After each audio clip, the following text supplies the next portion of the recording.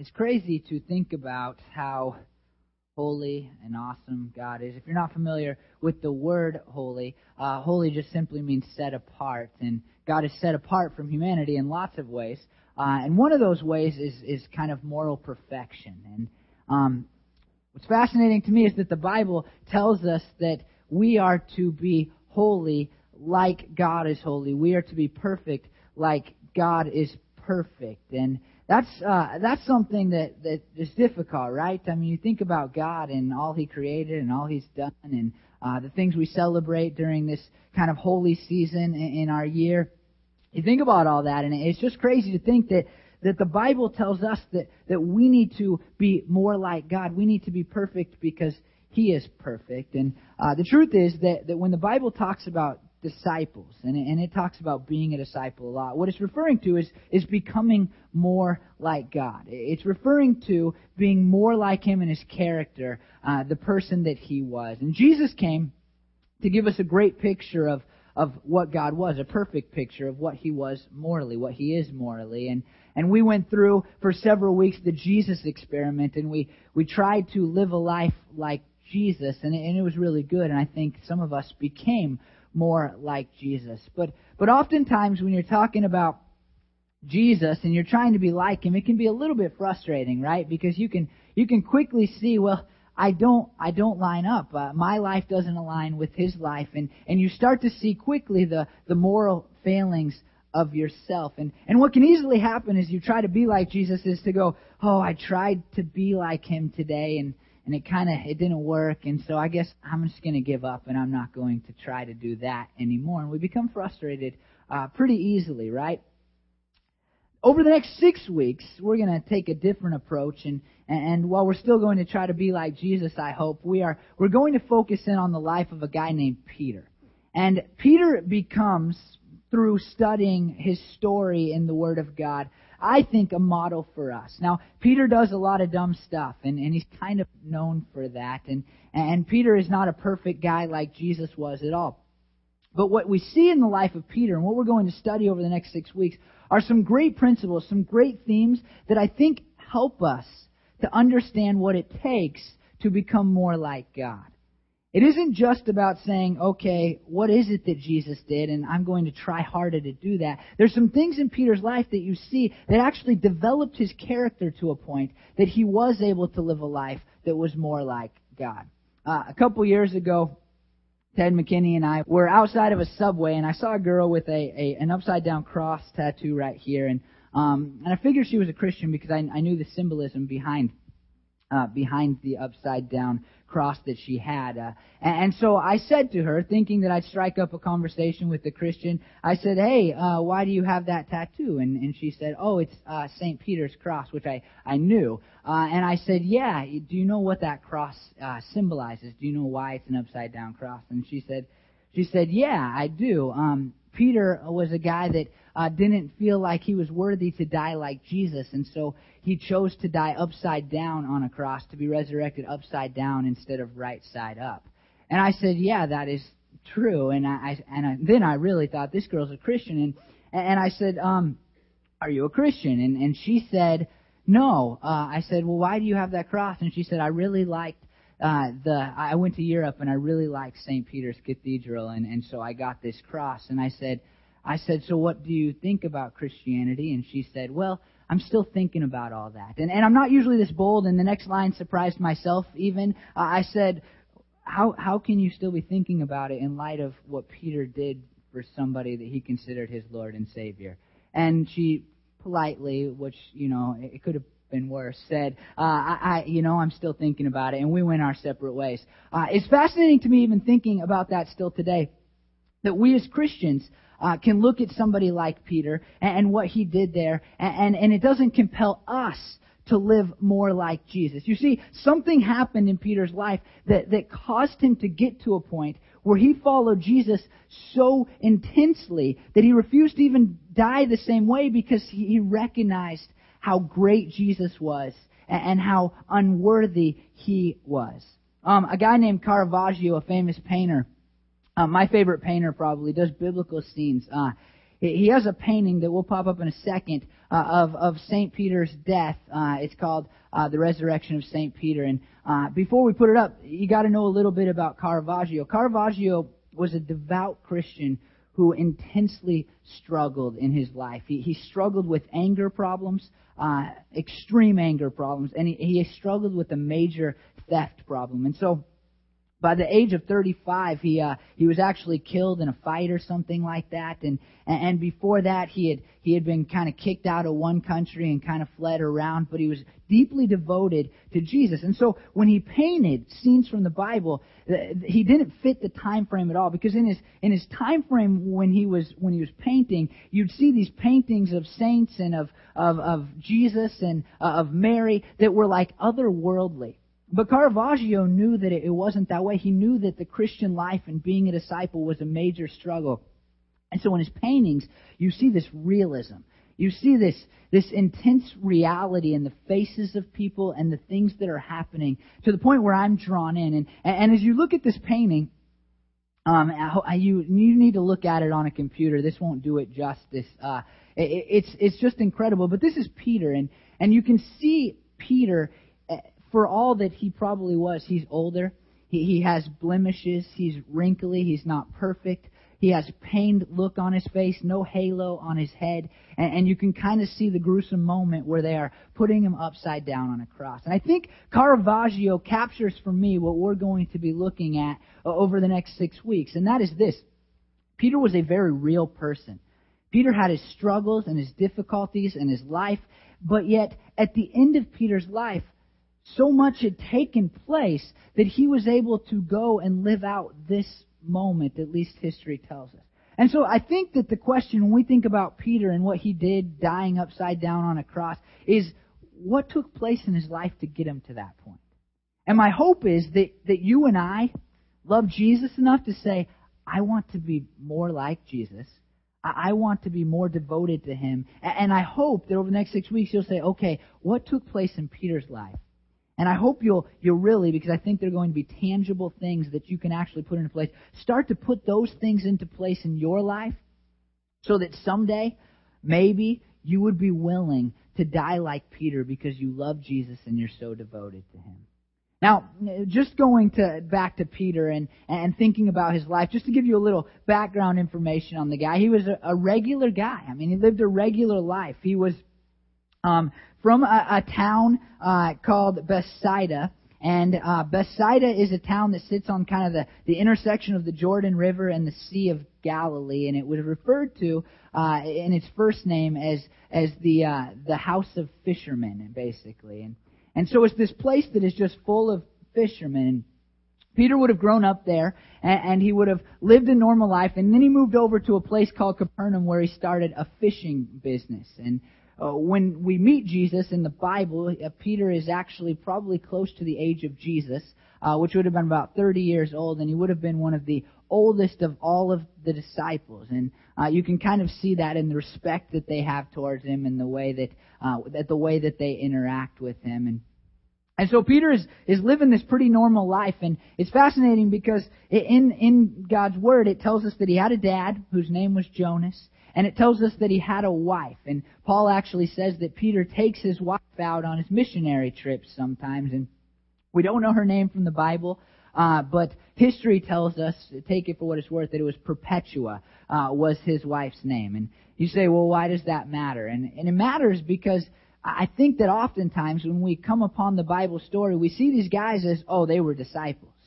But Peter was a person like you and I with a dad and a business, a job, and a wife and a family to take care of, and just things going on like you and I have going on in our lives. And so I want you to see Peter as this very normal person. He was a normal guy living a normal life, and then something happens that leads him to be willing to die on a cross upside down. Something takes place.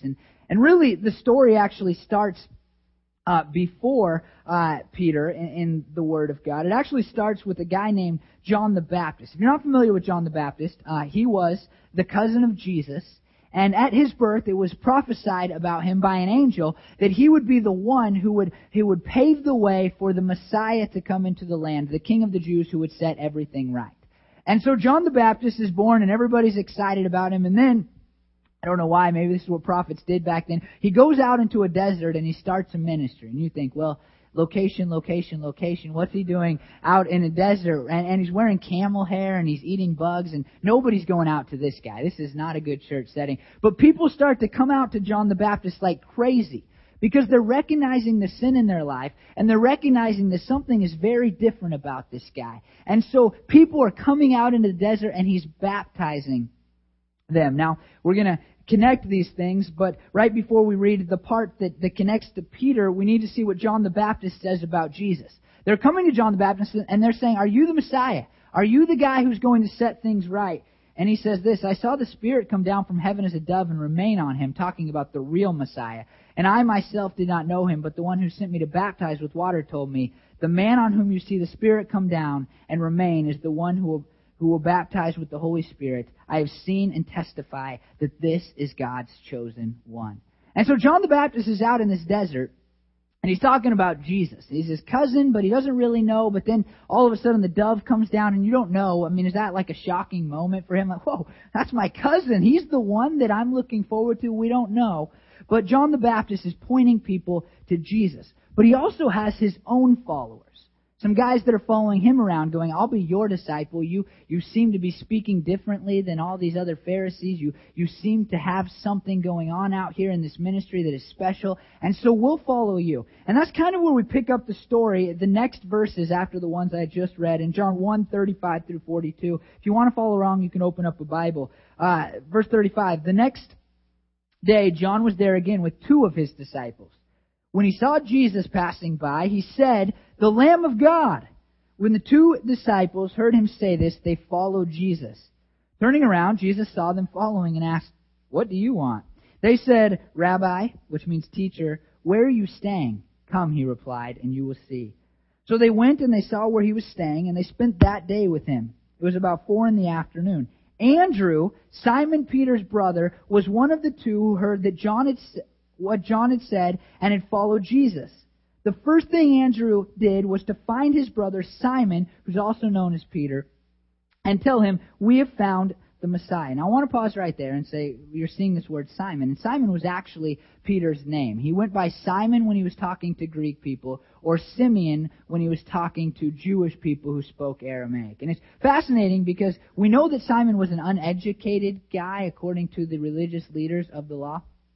But Simon would have been a person who probably spoke, at least on some level, 3 languages, because as a fisherman in the area in which he lived, which was kind of a cultural hub for multiculturalism, people were coming from all over and probably wanted to buy the local seafood. And so Simon would have had an understanding of 3 languages. Now, we're about to find out when he gets this name Peter, and it will make more sense in a second. It says this, "We found the Christ, and he brought him to Jesus. Jesus looked at him and said, 'You are Simon, son of John. You will be called Cephas,' which, when translated, is Peter." So he uses his dad's other name. They all had 2 names because of the culture that they lived in. And he looks at him and says, "Your name is not going to be Simon someday. It's instead going to be Peter."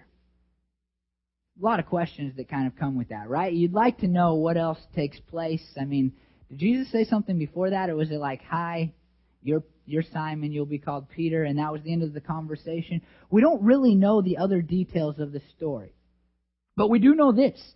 Instead of starting to follow Jesus immediately, Peter goes back to his hometown. Now, they had been traveling, Jesus and Peter both probably, to Passover, and they're both on their way back, Jesus to wherever he was going, and Peter back to his hometown of Capernaum to go fish and to run his business and be with his family. And so they interact here, but Peter, maybe not knowing what this means, goes back to his hometown. And so for a couple of weeks, he's not Jesus' disciple. He is just a guy that's fishing that had an interaction with Jesus that probably confused him. And so he probably spends these weeks thinking, "Man, that guy seemed awesome and powerful. And that John the Baptist person who my brother's been following was calling him the Messiah.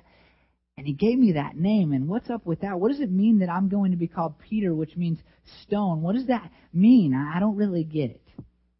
And then we pick up the story in the book of Luke, chapter 5, and it says this: One day, as Jesus was standing by the lake of Gennesaret. Now, Jesus comes into Simon Peter's town, and he is teaching people there. And when we see the lake of Gennesaret, that is the way that Luke refers to the Sea of Galilee. They are the same thing. Luke uses the word sea for the Mediterranean Sea, which is much larger, and he calls the Sea of Galilee the Lake of Gennesaret, which is a fertile plain next to it. And so Jesus has come into Peter's town, and he's teaching the people, and then we read this: The people were crowding around him and listening to the word of God.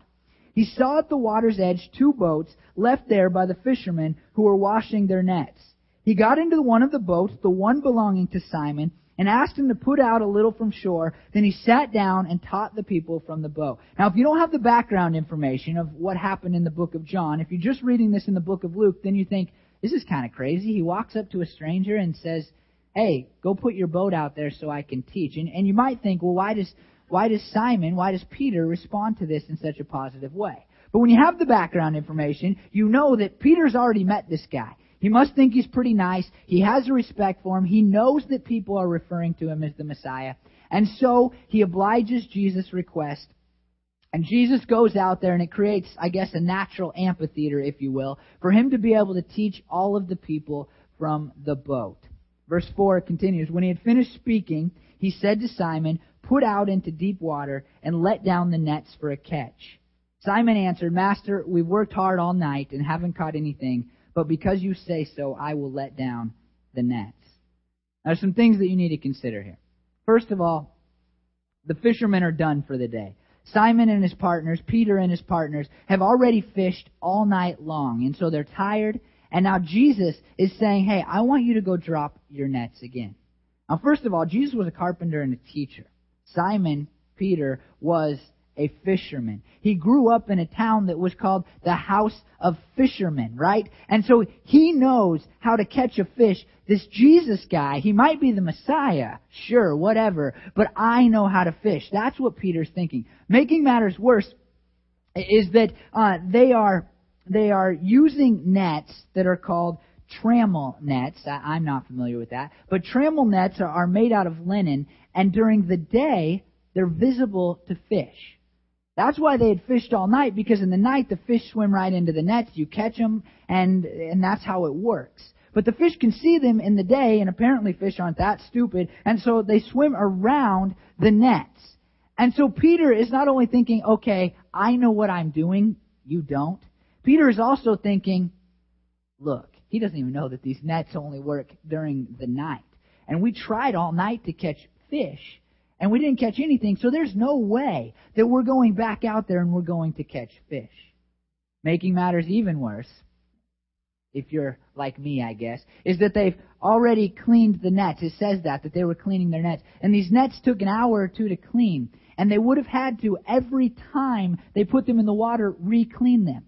And so to go back out in the boat and drop the nets again sets you back an hour or two after you've been up all night long not catching any fish. Simon Peter is hungry and he's tired and he just worked a really long shift and he wants to go home. And Jesus says, hey, go do just a little bit more work. It's crazy. But because Peter has this meeting with Jesus before, he knows him and he has respect and he's heard him teach because he's out there teaching on his boat. And so he says, okay, because you say so, sir, I'll do it. Verse 6, when they had done so, they caught such a large number of fish that their nets began to break. So they signaled their partners in the other boat to come and help them. And they came and filled both boats so full that they began to sink. When Simon Peter saw this, he fell at Jesus' knees and said, Go away from me, Lord, I am a sinful man. For he and all his companions were astonished at the catch of fish they had taken. Now, when you look at this, there's some crazy things going on here. I mean, he looks at him, first of all, and he says, Go away from me. Not the response that we generally have to Jesus, right? I mean, that isn't what we think of when we think of Jesus. We think about drawing close to Jesus. But something happens in this moment for Peter that didn't happen in his first encounter. He realizes that Jesus is something entirely different than himself. He realizes that Jesus is something better. Now, Lord is an interesting word in the New Testament because Lord can be used for the word sir. Like I would call another person sir. But Lord is also used in the Old Testament of God. And so when he falls on his knees and he says, "Go away from me, Lord," the question becomes, what does he mean? Is he just saying sir? Is he calling him God? We don't really know. But I think it's something probably in between. Because it doesn't seem that Peter at this point connects Jesus to the Trinity and understands that he's fully God and fully man. It's not that far developed. But Peter knows that this is no mere man. He knows that this is something beyond him, something greater, something more holy, something more perfect. And so he falls on his knees and says, "Go away." He doesn't mean literally get out of here, get off my boat. He means, look, you're beyond me, Lord. And then he calls himself a sinful man. It's pretty incredible to think about this because Luke is just about to go into a whole section where he talks about Jesus being the friend and the Savior of sinners. A section of Scripture where the Pharisees are mad because Jesus is hanging out with the tax collectors and the people who drink too much. And Luke's about to jump into all of that. And here we see Peter, the guy who the church would in some ways be founded on, the first leader of the church, the man who would die upside down on a cross, fall on his knees at the beginning of that section and say, "I am a sinner." You see, in that moment, Peter realized that he was a sinner, that he was not perfect like Jesus, the one in whose presence he was in. And he falls on his knees and he recognizes his own inadequacies and his own problems and his own struggles and all of the things that are wrong with him. Peter recognizes that he's standing in the presence of one that is just greater than him. And he falls on his knees and he doesn't even know whether or not he wants to be in that presence because it is so great and so powerful and so set apart beyond anything that he had ever encountered. You go to the next verses 10 and 11, it seems like a crazy transition, but it's not. And it says, "And so were James, John, and the sons of Zebedee, Simon's partners. Then Jesus said to Simon, 'Don't be afraid. From now on you will fish for people.' So they pulled their boats up on shore, left everything, and followed him." Jesus looks down at Simon as he's on his knees still and says, "Don't be afraid." Now, he's not telling him, "Hey, I don't want you to get scared." He's looking at Simon and he sees, according to the language that's used here, he sees that Simon is literally scared of his presence. He is fearful because he sees the greatness of Jesus. And so he basically says to Peter, "Hey, stop being scared. You don't have to be scared." And then he makes this crazy statement, "You will be fishers of men." A more literal translation is something along the lines of "you will fish for life," or something like that. And it was a phrase that's not used a lot in the Bible, but it was a phrase that was used of a hunter who was catching an animal but not killing it, or of a military person who would take a captive instead of killing the person that they were fighting against. And so in this one word, what Jesus does is he encaptures what a disciple is to do. He says that a disciple is going to be somebody who is going out and reaching out and trying to catch, if you will, people for the sake of life. So when he looks at his disciples, he says, hey, when he looks at Peter, who's about to be his disciple, he says, "Hey, I'm going to bring you into something. I'm going to change your life in a way through giving you a job to do." We have this all wrong, right? I mean, when you explain Christianity to somebody and what it means to be a follower of Jesus, don't you just say you get to be saved from hell? I mean, isn't that kind of the language that you use? Yeah, you're saved from all of this stuff. But when Jesus looks at Peter, and Peter has just recognized Jesus for all that he is, he looks at him and says, "Hey, good news. You now have a job to do, and it is to go out and reach out to other people who are sinners like you and need to encounter me." And then it says that these guys left everything and followed him. Just pause and think about that for a second. I mean, these are normal people with lives and jobs and things like that. And it says they put their boats up on the shore and they started following him. You see, a disciple is somebody who gives up everything for the sake of Jesus. Doesn't mean that we'll quit our jobs like they did. That's what needed to happen for them. But it does mean that we'll do our work, as we've talked about here before, for the sake of God and His kingdom. It means that everything that we do is a part of the fact that we are connected to Jesus. We have minimized this idea of discipleship in our country today, and we've made being a Christian simply and solely about accepting Christ so that you might be saved. But when Jesus brings these people into a relationship with Him, Peter being at the center of this story, he looks at them and says, look, your job now is to reach the lost of the world. Your job is to tell people the good news of me. And Peter doesn't even know what that is at this point. He's like, yeah, I'll do it. We know what it is. It's the gospel story, right? And he looks and says, your job is to tell people the gospel story. But not only that, what following me, what having a relationship with me means is leaving everything. It's saying, it's all about Jesus now. I forsake everything for the good of you, Lord, and your kingdom. And at the end of Peter's life, we see that, right? He dies at the hands of the Roman government, and he dies because he's still trying to fish for people. He is still telling people the gospel story, and he dies because he refuses to stop following Jesus. He just says, no, I'm going to follow Him into death. He leaves his boats at this moment, and he has hiccups and problems and struggles, but from then on, it's all about Jesus.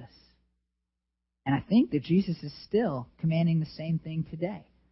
When He tells these guys, as He's ascending into heaven, to go out and make Christians, He doesn't say, go make Christians. He doesn't use that language. He says, go make disciples. Go make people who are like you, who have left everything to follow me and are fishing for other people. And so what I tell you today, that if you call yourself a Christian, your job is to lead people to Jesus, because you have fully forsaken everything else in your life and followed Jesus with everything. But what I want you to notice, and this is what this series is about, it's about why. Why is it that Peter is able to do this? And it's plain and simply because in the moment of this miracle, Peter recognizes the greatness and the perfection of Jesus and his own inadequacies. And it's amazing to me that Peter recognizes this through the catch of fish. But we have so much more in the rest of the Bible, and we still sometimes don't get the magnitude of it. We know that Jesus does a lot better miracles, a lot greater miracles, things that seem even crazier. I mean, I could get lucky catching some fish every now and then, but not heal somebody from the dead. And we know that Jesus does that. And then most importantly, we know that Jesus goes to a cross out of moral perfection to die for our sins, and then He gets back up out of the grave. Peter hadn't seen all that yet, but he recognized the greatness of Jesus, and it caused him to say, I'll leave everything for your good. And I believe wholeheartedly that if we are going to be people who take steps forward in our discipleship process, then it starts with allowing ourselves to be excited about and impacted by the fact that Jesus is so far beyond us. That Jesus is something greater. And that Jesus looks at us and says, despite your inadequacy, despite the things that you have done wrong, I still want a relationship with you.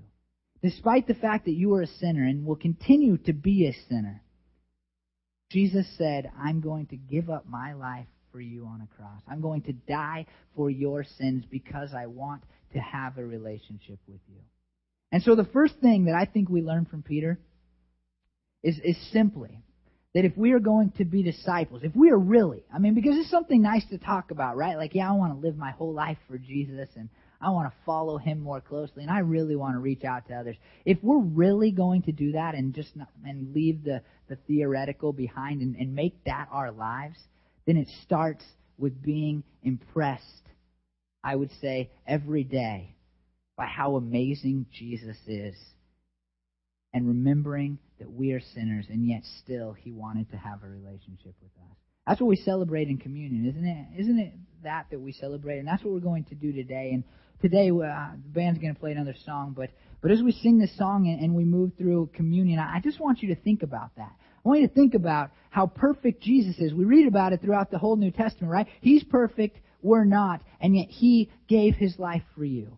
And if Peter could be impressed by him catching fish, then I think we should be impressed by the fact that He gave His life for you and I on a cross. Will you pray with me? Lord, I just ask that as we go through this series, at the heart of it all would be our love for you. At the heart of this study of the life of Peter would be us remembering, Lord, that You are perfect, and yet You gave Your life for us who are sinners so that we could be saved, God. Dwell in Your kingdom forever, Lord. And I pray, Lord, that instead of kind of just, saying, well, that's great that Jesus loved us and all that, Lord, but instead of that, God, I just ask that through this time and hopefully in all of our lives, we would be impressed, God, and excited about You, Lord. We're never going to live for You if we're not excited about You. And so I pray that even this morning You would draw us into a greater level of excitement and passion for You and who You are, Lord. We love You, God, and we thank You for dying for our sins, saving us from the things that we have done wrong. Amen.